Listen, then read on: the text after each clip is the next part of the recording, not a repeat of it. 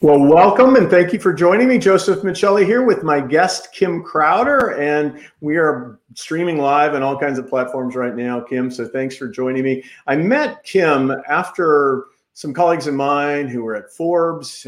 We were talking about who are the great people to help organizations with diversity, inclusion, equality, anti-racism, and your name came up. I know Forbes has talked a lot about you in various publications as a person that they need to hire now as an anti-racist educator.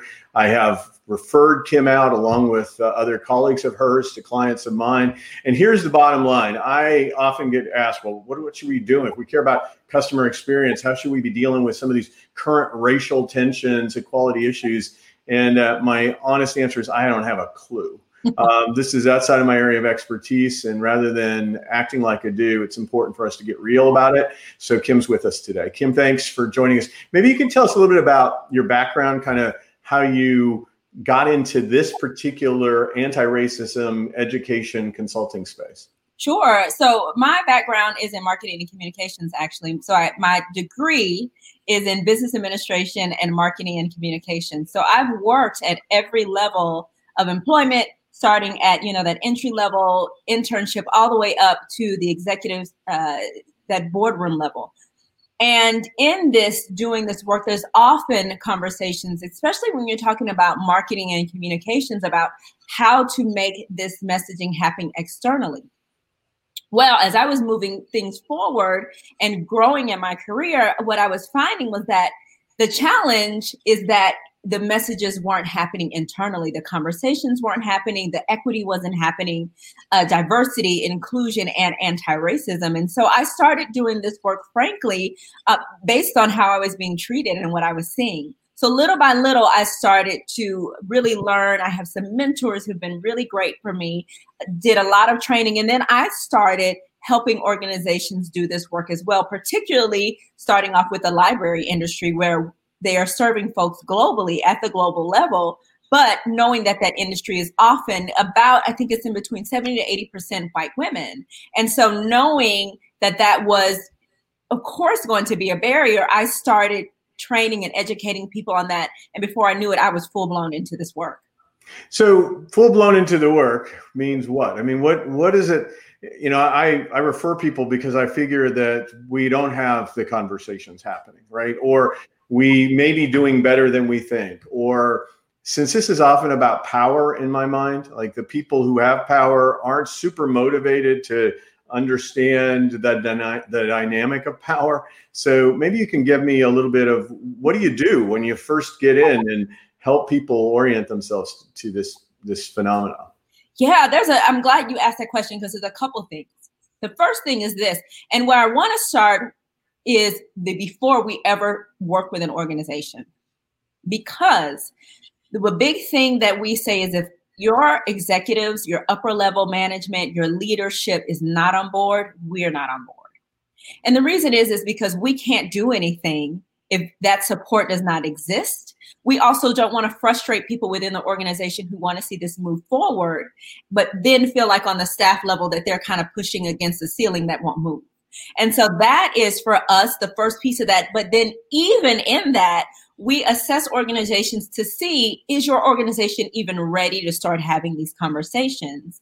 I think, Joseph, you and I have had this kind of a bit of this conversation where you get into an organization and they say they want one thing, but you realize that there's this whole other piece around empathy, around vulnerability within the organization, around communication, that doesn't allow for another piece to happen. And so there's a certain level of that where we go, wow, we can't work within this environment if you aren't here. So we start even having those conversations early to say, where are you all as an organization? And here's some things that you may want to do before we start working together, maybe 3 months down the road. Well, and I think that's the beginning, right? I mean, you have to assess the level of commitment, the level of alignment and leadership. And sometimes, maybe the CEO might want to be moving something forward, but then you might have other members of the team who have other priorities and don't understand how this fits in. And, one of the things that I've loved about conversations with you in the past is that I think we see this as like an add-on, like diversity, inclusion, equality, anti-racism. It's like an add-on, and it's a really in fashion add-on right now. right? It can be in vogue for as long as the social conversation about racism is hot. This is really much more in the DNA of an organization, right? So when you start thinking about it, you really have to think about everything you do and the filter of leadership. Absolutely. And I'm so glad you said that, because here's what that means. That means you're looking at your processes, and at what point within your processes does a diverse or a voice of a protected class even enter the room? And even in that, often what we find is where people say, we're really diverse. We have a ton of women in the organization, but then you go, what are their backgrounds? And so even that can be a bit of a challenge to help organizations understand, there are continuous ways that you have to reframe what diversity looks like within your organization. If you're in tech and you say what diverse looks like to us is having, we have a large amount of Asian employees, South Asian or otherwise, and we say that includes diversity, then you go, but does it at that point? Because now we're talking about what industry standards are versus how to start stretching beyond just kind of the status quo and the norm. So for me, one of the things that was kind of painful about George Floyd, and I really hate to admit this, is that I somehow underestimated how much white privilege I've had in my life. I fell into a number of different traps, and I want to share them with you and kind of think about how they affect organizational life. So one is, I was raised by parents who told me never talk about race, never talk about politics, never talk about sex in public, right? So like as a fundamental rule, those were conversations not to be had. Right. And then beyond that, I think there was this general sense that there's been social reparations, there's been efforts to bring along underserved populations over time. And it's been a long time ago that all these injustices happened. And so how do you deal with people who aren't malicious? I mean, they're not intentionally, creating some inequality. How do you deal with those long-standing, subtle messages? Right. So a couple of things. What's really interesting is, because I want to draw first some parallels between white culture and, for instance, Black culture.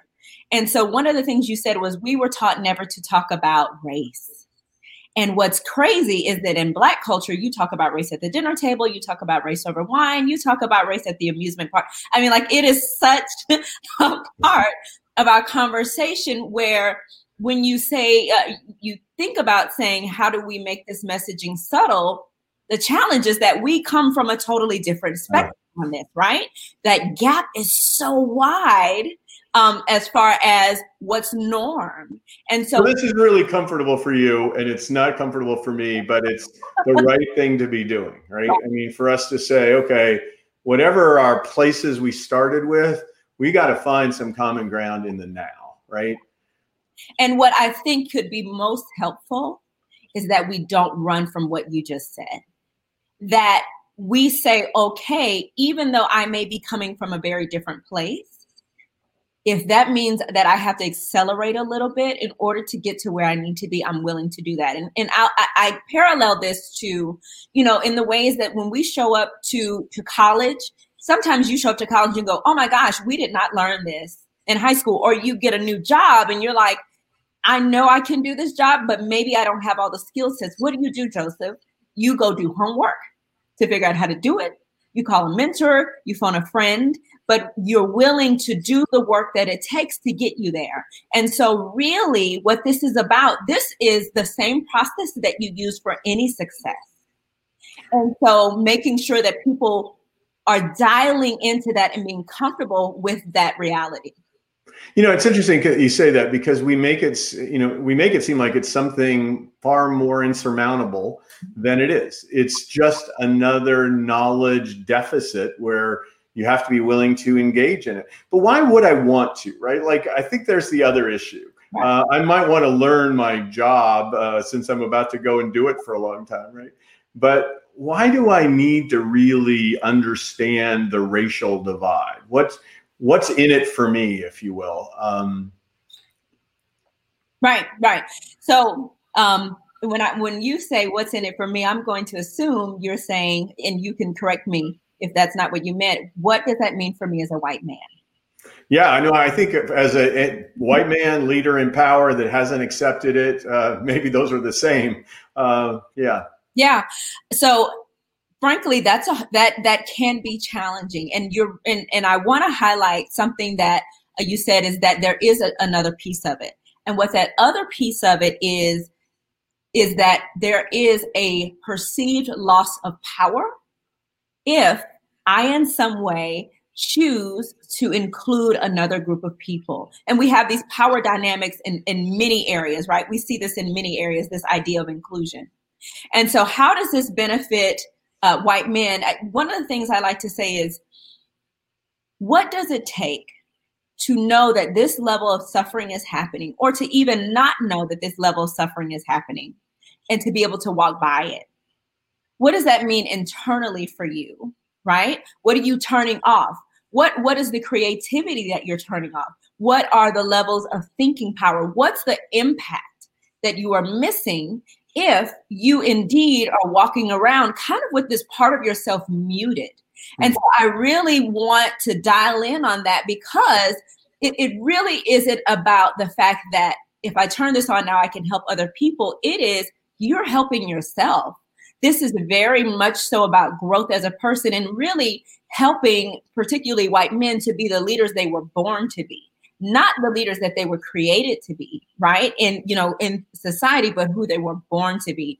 And who you were born to be is your absolute highest self. And that is a person who understands and who's open to equity and inclusion. So this is a background story for me is that I got a scholarship to the University of Denver, and the requirement is that all these diverse races live together in the same physical building throughout our 4 years of college. Mm-hmm. It was an incredibly enlightened scholarship, right? Because I think one of the greatest gifts is familiarity, which breeds this ability to forgive the sense of otherness. They're like, we're all in this together thing. And so it was a real gift to me. But I think over the course of time, there was that created thing, the thing you're talking about, where it just wasn't front and center. If I look across organizations that I was a part of, I don't think that was a conversation we were having in any meaningful way. It was a requirement. It wasn't a willful awakening of that mute button, if you will. Mm-hmm. So now I think socially we're there, right? Like there's a greater chance in this time for leaders to say, I have white privilege and I haven't acknowledged it. Now what? So my now what, Kim, is to refer people who have incredible talent, who may be of color, as opposed to just thinking of, who's my closest person in my network who might not be of color, right? Is that the way we go, or is that like weird in some way? What's so funny is that I literally just got off the call with a white woman who does consulting. She does leadership and management consulting for some Fortune 100 companies. Literally, Joseph, just got off the phone with her. And one of the things that she said was that she said the organizations that I work with, especially because I'm dealing with management, often all white, often male, and then they're starting to ask me about doing diversity, equity, inclusion work. Why does that feel natural? She's a white woman. So why would it feel natural that she would be the person who would be the expert in this?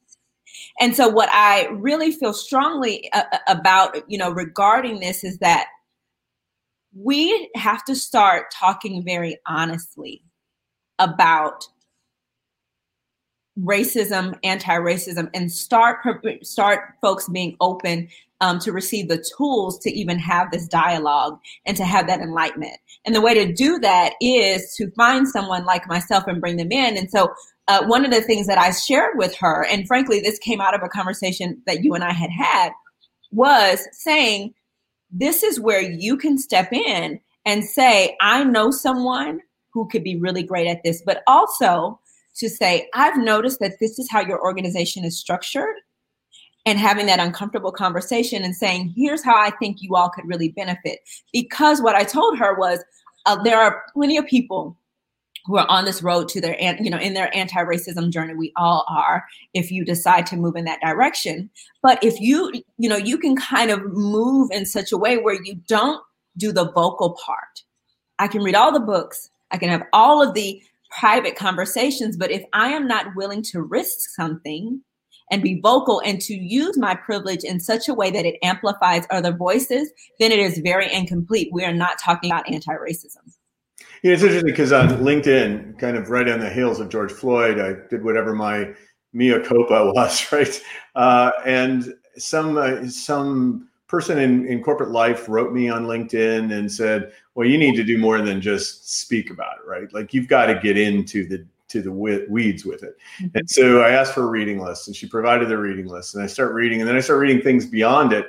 And then she says, and if you think that's good enough, it's not good enough, right? You got to keep having conversations and they're not going to be easy. And I think that was one of the things that I found really striking is that she was foretelling that the deeper you get into this, probably in many ways, the harder it is. It seems noble philosophically, right. But to really change it, I look at where change is happening and maybe there's some change in policing, maybe there's some change in the judiciary, I'm not sure, but there certainly is a need for change in corporate life. So help me understand. We got you coming in, right? You come in, you say to people, I need to see what the commitment is at top. I need to assess the environment here. You do that.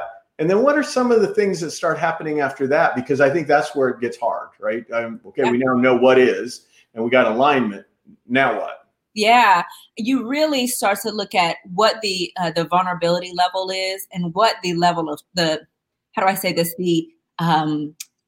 acknowledgement and acceptance level is for an organization. And here's what I mean by that.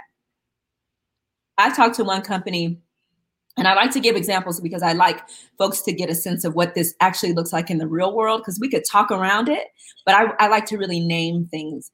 And so I was talking to an organization, and one of the things they said was, we brought in someone and it didn't go well. And I said, okay, what didn't go well exactly? And what it turned out to be was that that something had happened in the company. And because it happened in the company, they brought in someone to do some training, but they didn't communicate what happened in the company. And so staff was confused as to why that training was happening. But what it did was it made the trainer look like they were the ones responsible for it not connecting. And so in something like that, the biggest thing I would do is to ask the company to hold yourself accountable and be honest about that miss, that gap. And so that is, kind of an idea of what that first step is. It is to say, how can we really start talking about this in a way that the company accepts liability and accepts missteps? For one, because there's no way that a consultant can come in and fix all of the issues around it, especially if there hasn't been a level of acceptance. So that is really the first place. And we do that before we ever hit training. That training part happens after we start having a regular communication and kind of doing a SWOT analysis in the organization to, get a real sense of bearings, where we all are, so that all the cards are on the table. Now we can start talking about training. Now we can start talking about education. And even in that, we start with level setting. We start at baseline. And then, people are often saying, we want to learn how to talk about race. That's the last session. That's part of the, closer to the promised land. I just need to make sure that we're all on the same page, that you have the exact language, that we aren't dancing around things like white supremacy and or systematic racism, that we're naming those, so that as you look to have this dialogue, that we're all coming from the same place, and that if you need to Google or read up on something, that exact language, you'll be able to find that wherever you go out to learn and gain more. So let's assume you go into an organization and they think they want this, mm-hmm. but as they start to look at it a little bit more, they're saying, geez, this is a lot more than I was thinking. I'm going to have to look at my hiring practices. I'm going to have to look at the way we communicate. I'm going to have to look at promotions, advancement. I'm going to have to look at policies that have created systemic racism. I don't know. This seemed like a good idea. Right. How do you deal with that fear? Because it's got to get to a point where, I've always kind of believe that love is more powerful than fear, but that fear is pretty dang powerful. Yeah. Yeah. So there are, interestingly enough, what we find is that when a company is at the place where they're uncomfortable but still willing to move forward, oftentimes they have a champion at that upper level leadership who is saying, we committed to doing this work, and here's why it's still important. So we typically find that that's why it's important to have someone either at the board of director level where that pressure is happening anyway, or someone who is at that peer level, in that boardroom, who can openly have that dialogue. Because frankly, you have to kind of have someone who's saying, nope, we got to keep moving forward internally and externally. But also, I will say this, Joseph, we start off at the assessment level. And frankly, if a company is not ready to move forward beyond that, we don't push so hard that we're going to ruin your company structure. And ruin is not even the right term, right? Because if you're not doing this, your company structure is not at its best anyway. But frankly, we start there to kind of dip our toe in the water together to see if it's a match. Does it make sense?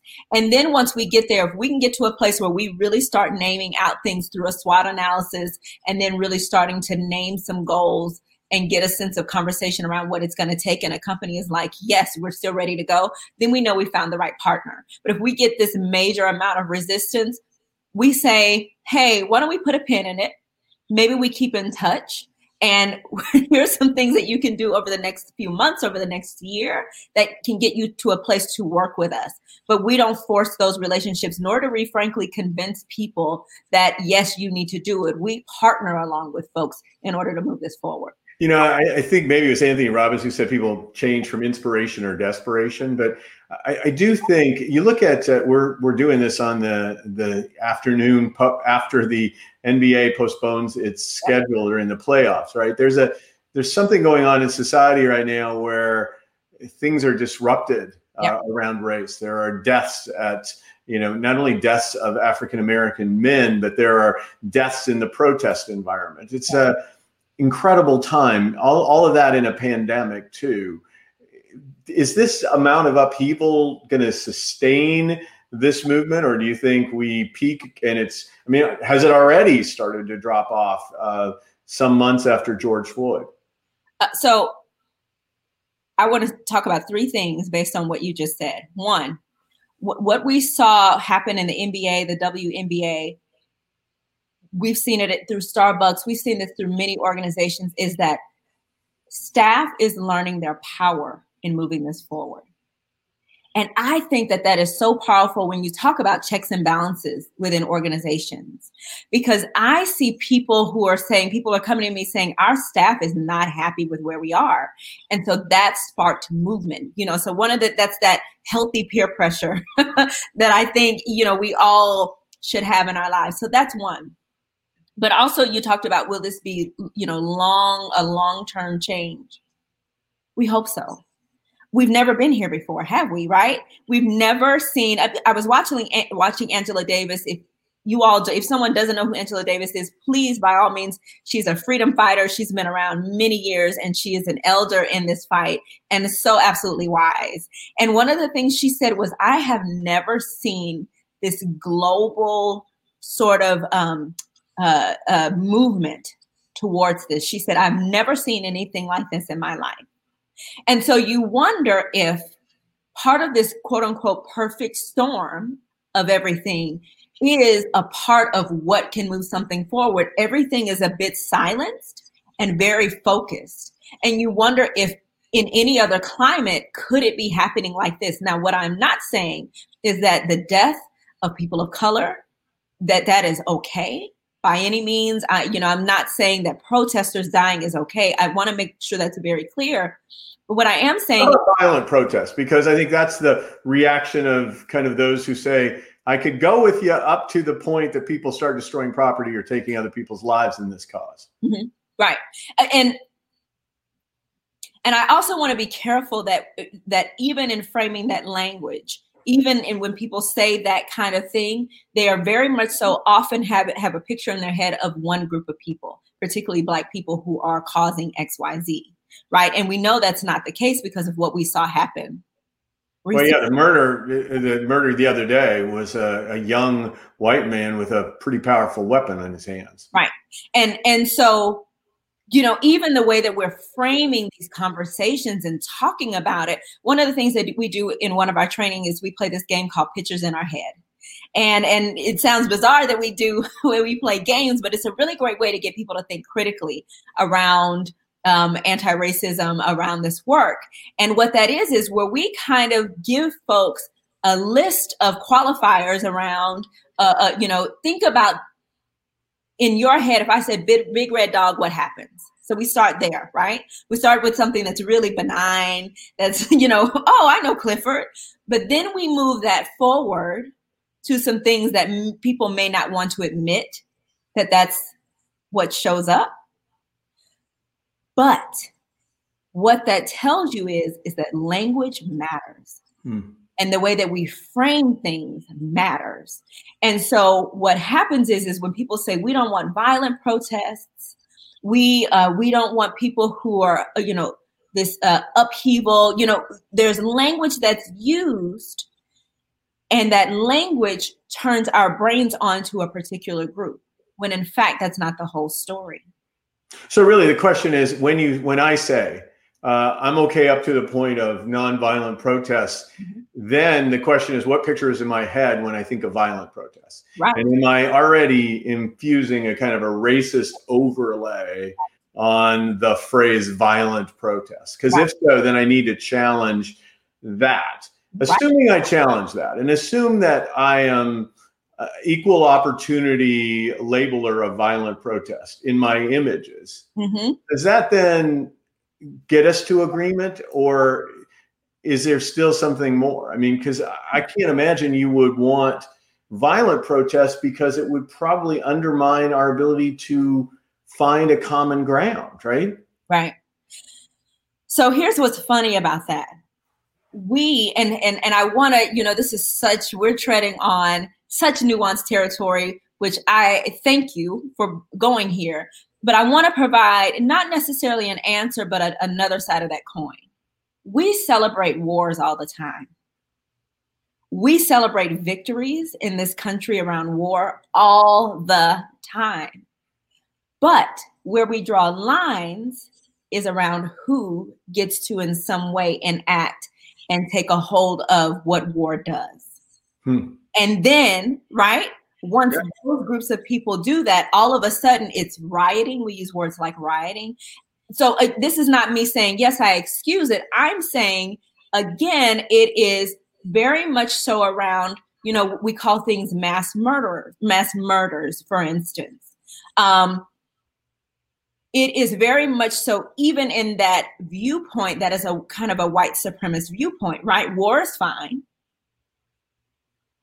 But yeah, a just war is fine, right? That's the key here. Yeah, and the question, maybe you're saying this could be a just war, and then maybe I, as a white person, wouldn't necessarily accept that this is a just war, not a war that requires violence. Let me take it to just a comment that was raised by someone. Sarah, who's just an incredibly good person, says asking the right questions matter. Do you agree with that? I mean, particularly when it comes to this race dialogue, that this is a lot about asking the right questions. And thank you, Sarah, for that comment. Yeah, I guess I would wonder, asking the right questions of whom, around what. I'm not quite sure the full context of that. But if you think about it, in most business contexts, it's going to be asking leaders the right question. I mean, I imagine you're going in and asking the right questions, right? Like questions that people aren't normally asking themselves. Absolutely. So yes, in that context, absolutely asking the right questions matter. And also asking the questions in a way that gives people room to come to their own conclusions, right? So this is not me asking a question to answer the question. I really have to come from a place, and this is an anti-racism work in general, where you come from a place of wanting to understand and less so judge, right? Because if I can understand the why behind how an organization is moving, then I can provide an accurate diagnosis. I can provide an accurate solution, or I can at least get down to the root of it. If I'm saying, okay, let me get, asking questions around that. So yes, asking the right questions matter, but the framing and the why we're asking it and our positioning in asking has to be from a place of empathy and understanding. All right, so let's get really tactical. All right, let's assume I'm middle manager in whatever company, and I feel as though our company has not gotten on the bandwagon of anti-racism or equity. We may give some lip service to diversity and inclusion. We probably have a course on it at onboarding, very short, but really this organization is racist in whatever way. What do I do? I'm in the middle of an organization. Just keep my mouth shut and look for another job, or what would you recommend? Yeah, that's a big one. And the reason why it's a big one is because, frankly, for the most part, every organization operates in some way at a level in which we've embraced racism as the norm, period. And so now the levels of that and how comfortable folks are with trying to dismantle that is what is different within organizations. So in that, when you say, I'm a mid-level management, I've noticed some things that have happened. It's also interesting what's their own racial ethnic background as far as, starting to move this forward and what the implications could be based just on that. So if we're talking about someone who is Black, that there's a lot that goes into deciding to say, I'm going to speak out about this. And I can say that from personal experience because of the alienation that can happen and the ways that you can be driven out of an organization. Also, when you deal with intersectionality of women and LGBTQIA+. But I'm just going to come at this from another place where if you're saying, if I'm a white person and I'm in my organization and I'm saying I'm noticing these things and they don't seem right, I would say risk something by saying something, right? Because here's the deal. And why? Again, I'm not trying to be difficult. And this is actually more of a rhetorical question, but why not leave it alone and let people who are being marginalized band together and raise the banner on this thing? Yeah. It all depends on how are you comfortable looking yourself in the mirror, seeing injustice, seeing pain, and walking past it. We talked about this before, about this kind of shutting some things off. And so the why should it matter? One, on a human level, it just should, right? Mm-hmm. We should all care about other people's pain. We should all care about, and to understand that we are also victims, because when you start to look at it, and I'm just going to go political for a quick second, but when you start to look at voting and how people vote, oftentimes people are willing to vote against their own self-interest. Oftentimes when we've decided that it would impact another race in a more positive way. I can go into that. I won't touch a ton of that, but we see this vicious cycle where we all become victims of being held hostage of this systematic racist system. And so if the question about why should I care is can you look yourself in the eye every day, every morning when you get up? Are you comfortable with, the kind of life you're living? And then the question also is, who do you want to be on the other side of, once things feel like, quote unquote, they cleared up, this isn't trending, which we see less of it now, and we also see less dedication to it. But who have you decided you wanted to be? And who do you want your grandchildren and your great-grandchildren to say you were around this as a person? All right, so I'm going to get really philosophical here. From a psychological perspective, we are all prejudging situations, right? Based on past experiences, we're saying, I'm not going to go left because going left is dangerous, right? Because in the past, going left was not good for me. Yeah. Even if today things have changed, when I turn left, I'm being very, very strange with this question. But my point is, you learn certain patterns of behavior and you don't think about them all the time. You just kind of operate from that modus operandi. And then And then lo and behold, the world may not even be that way anymore. Maybe that was just a fluke experience you had with somebody of a different race, or it's a story that was told to you that you believed meant that there was fear and danger there. And so you voted to make sure that those people who are you fear and that don't get an advantage, whatever that is. I get where you're saying about like not wanting to lose your humanity and opening yourself up. And God, that's really where I'm at a point in my career now where it's so much easier to do than maybe when I was fearful of not getting my way up the hill and I had to keep other people maybe other people were going to take the hill from me. Those are so ancient now. I feel so eager to do this, but I just don't know how. So the first thing is I need to see it and I need to say something about it. Yeah. And also the know-how, there's a big part of education that is so important. And now more than ever, there's a lot of really beautiful work being done. And I would encourage people that as you're going to do this work, particularly if you're someone particularly hinged on anti-racism and racial equity, there are beautiful books written by people of color, Black, Indigenous people of color, and people of color that you can read. And I encourage that because the more that we're willing to be empathetic and hear from each other, from people who are different than us, that is powerful. So we know Ibram X. Kendi wrote How to Be an Anti-Racist. This man is a genius. You can find a TED Talks by him. This information is super available. We have Austin Channing Brown, who is a young writer who is really doing some great work. There are a plethora of ways to learn. And so I say start educating yourself about what this is. And then from there, starting to, make sure that the relationships that you are building, that you are looking outside of what is maybe natural or easy. And that's not to say we have to be best friends, but that is saying, kind of turning on that light to say, how am I receiving information about certain groups from real people or from, some sort of messaging that's been crafted and created for me to believe whether it's true or not. And so those are two ways that I really say is a great place to start. And then in this, this speaking up, because I think that's where you're getting at, how to start this conversation, at work and saying something.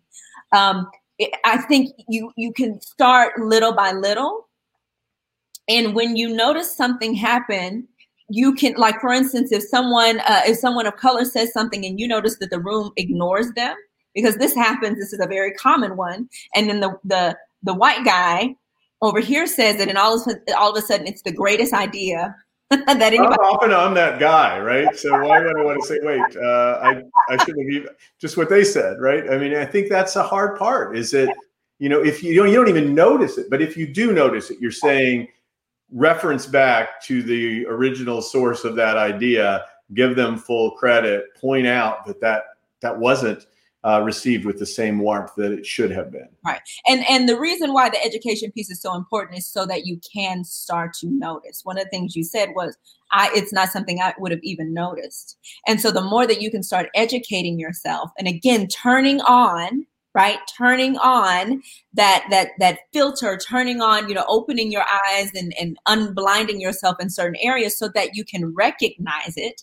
That is where your strength comes from. And that takes time. And so I really encourage people to give yourself the room to grow, just like you would in any other area. You don't have to come out of the yard blowing. But what if you could what if you did did something every day to get you closer to that could be sustainable in the long term? Because the goal of this is to be sustainable in the long term. This is lifelong work. And so being committed and making sure that you make that choice early is so important. So we got about 5 minutes left in our time together. If anybody wants to ask a question of Kim, I open up the floor to you. Just go ahead and type in a comment and we'll address it and respond to it. I talked about the middle level person in an organization speaking up, but let's assume I am a leader in an organization. I might not be the CEO. I am a leader though. And I am expected to speak up whenever I see something untoward in the business or something that will negatively affect the business. How do I have this conversation? How do we bring this to the leadership team, or how do we start exploring some support from people like you Sure. to help us move through this place? Yeah, I will say that be ready for the challenge, because it is going to be a challenge. And I can tell you one thing that I did specifically as a leader when I was in this position. So I was at the director level. Of course, I wasn't, on the C-suite. But one of the things I did was made a requirement for my staff that every year we did some sort of training around a protected class, a protected group. And we so I started that dialogue for, at that time, an all-white team around, as we are, creating messaging, as we are starting to look at processes, and we're starting to look at the way we communicate with different communities. How do we start thinking internally about that? And so a manager at any level can begin to open the door to those conversations and make those conversations safe for everyone involved. That next step is, sometimes it's like the chiseling of a rock, and you talk about it a little bit, you talk about it a little bit more, and then you pull some data out around it, and you say it in this meeting as it relates to something that people would consider totally different, but you wrap it up in that. And so it is, the more that you can bring this into conversations around every area, right? Not just HR, because, often people quarantine diversity, equity, inclusion, anti-racism in HR, but think about your business processes, and then you start to bring it up in areas where people can easily, try to say, no, it doesn't affect this. And then tie it in some way, sadly, that we often have to tie it to the bottom line for people to get on board. Yeah. Do it. Well, all I can say is the word quarantine. I wasn't expecting it to come up in the context of HR. So it just, it's come to my ear in a different way lately. All right. So let me ask you just a series of quick questions. Okay. Yeah. How do you know you're not racist? Whoa, gosh.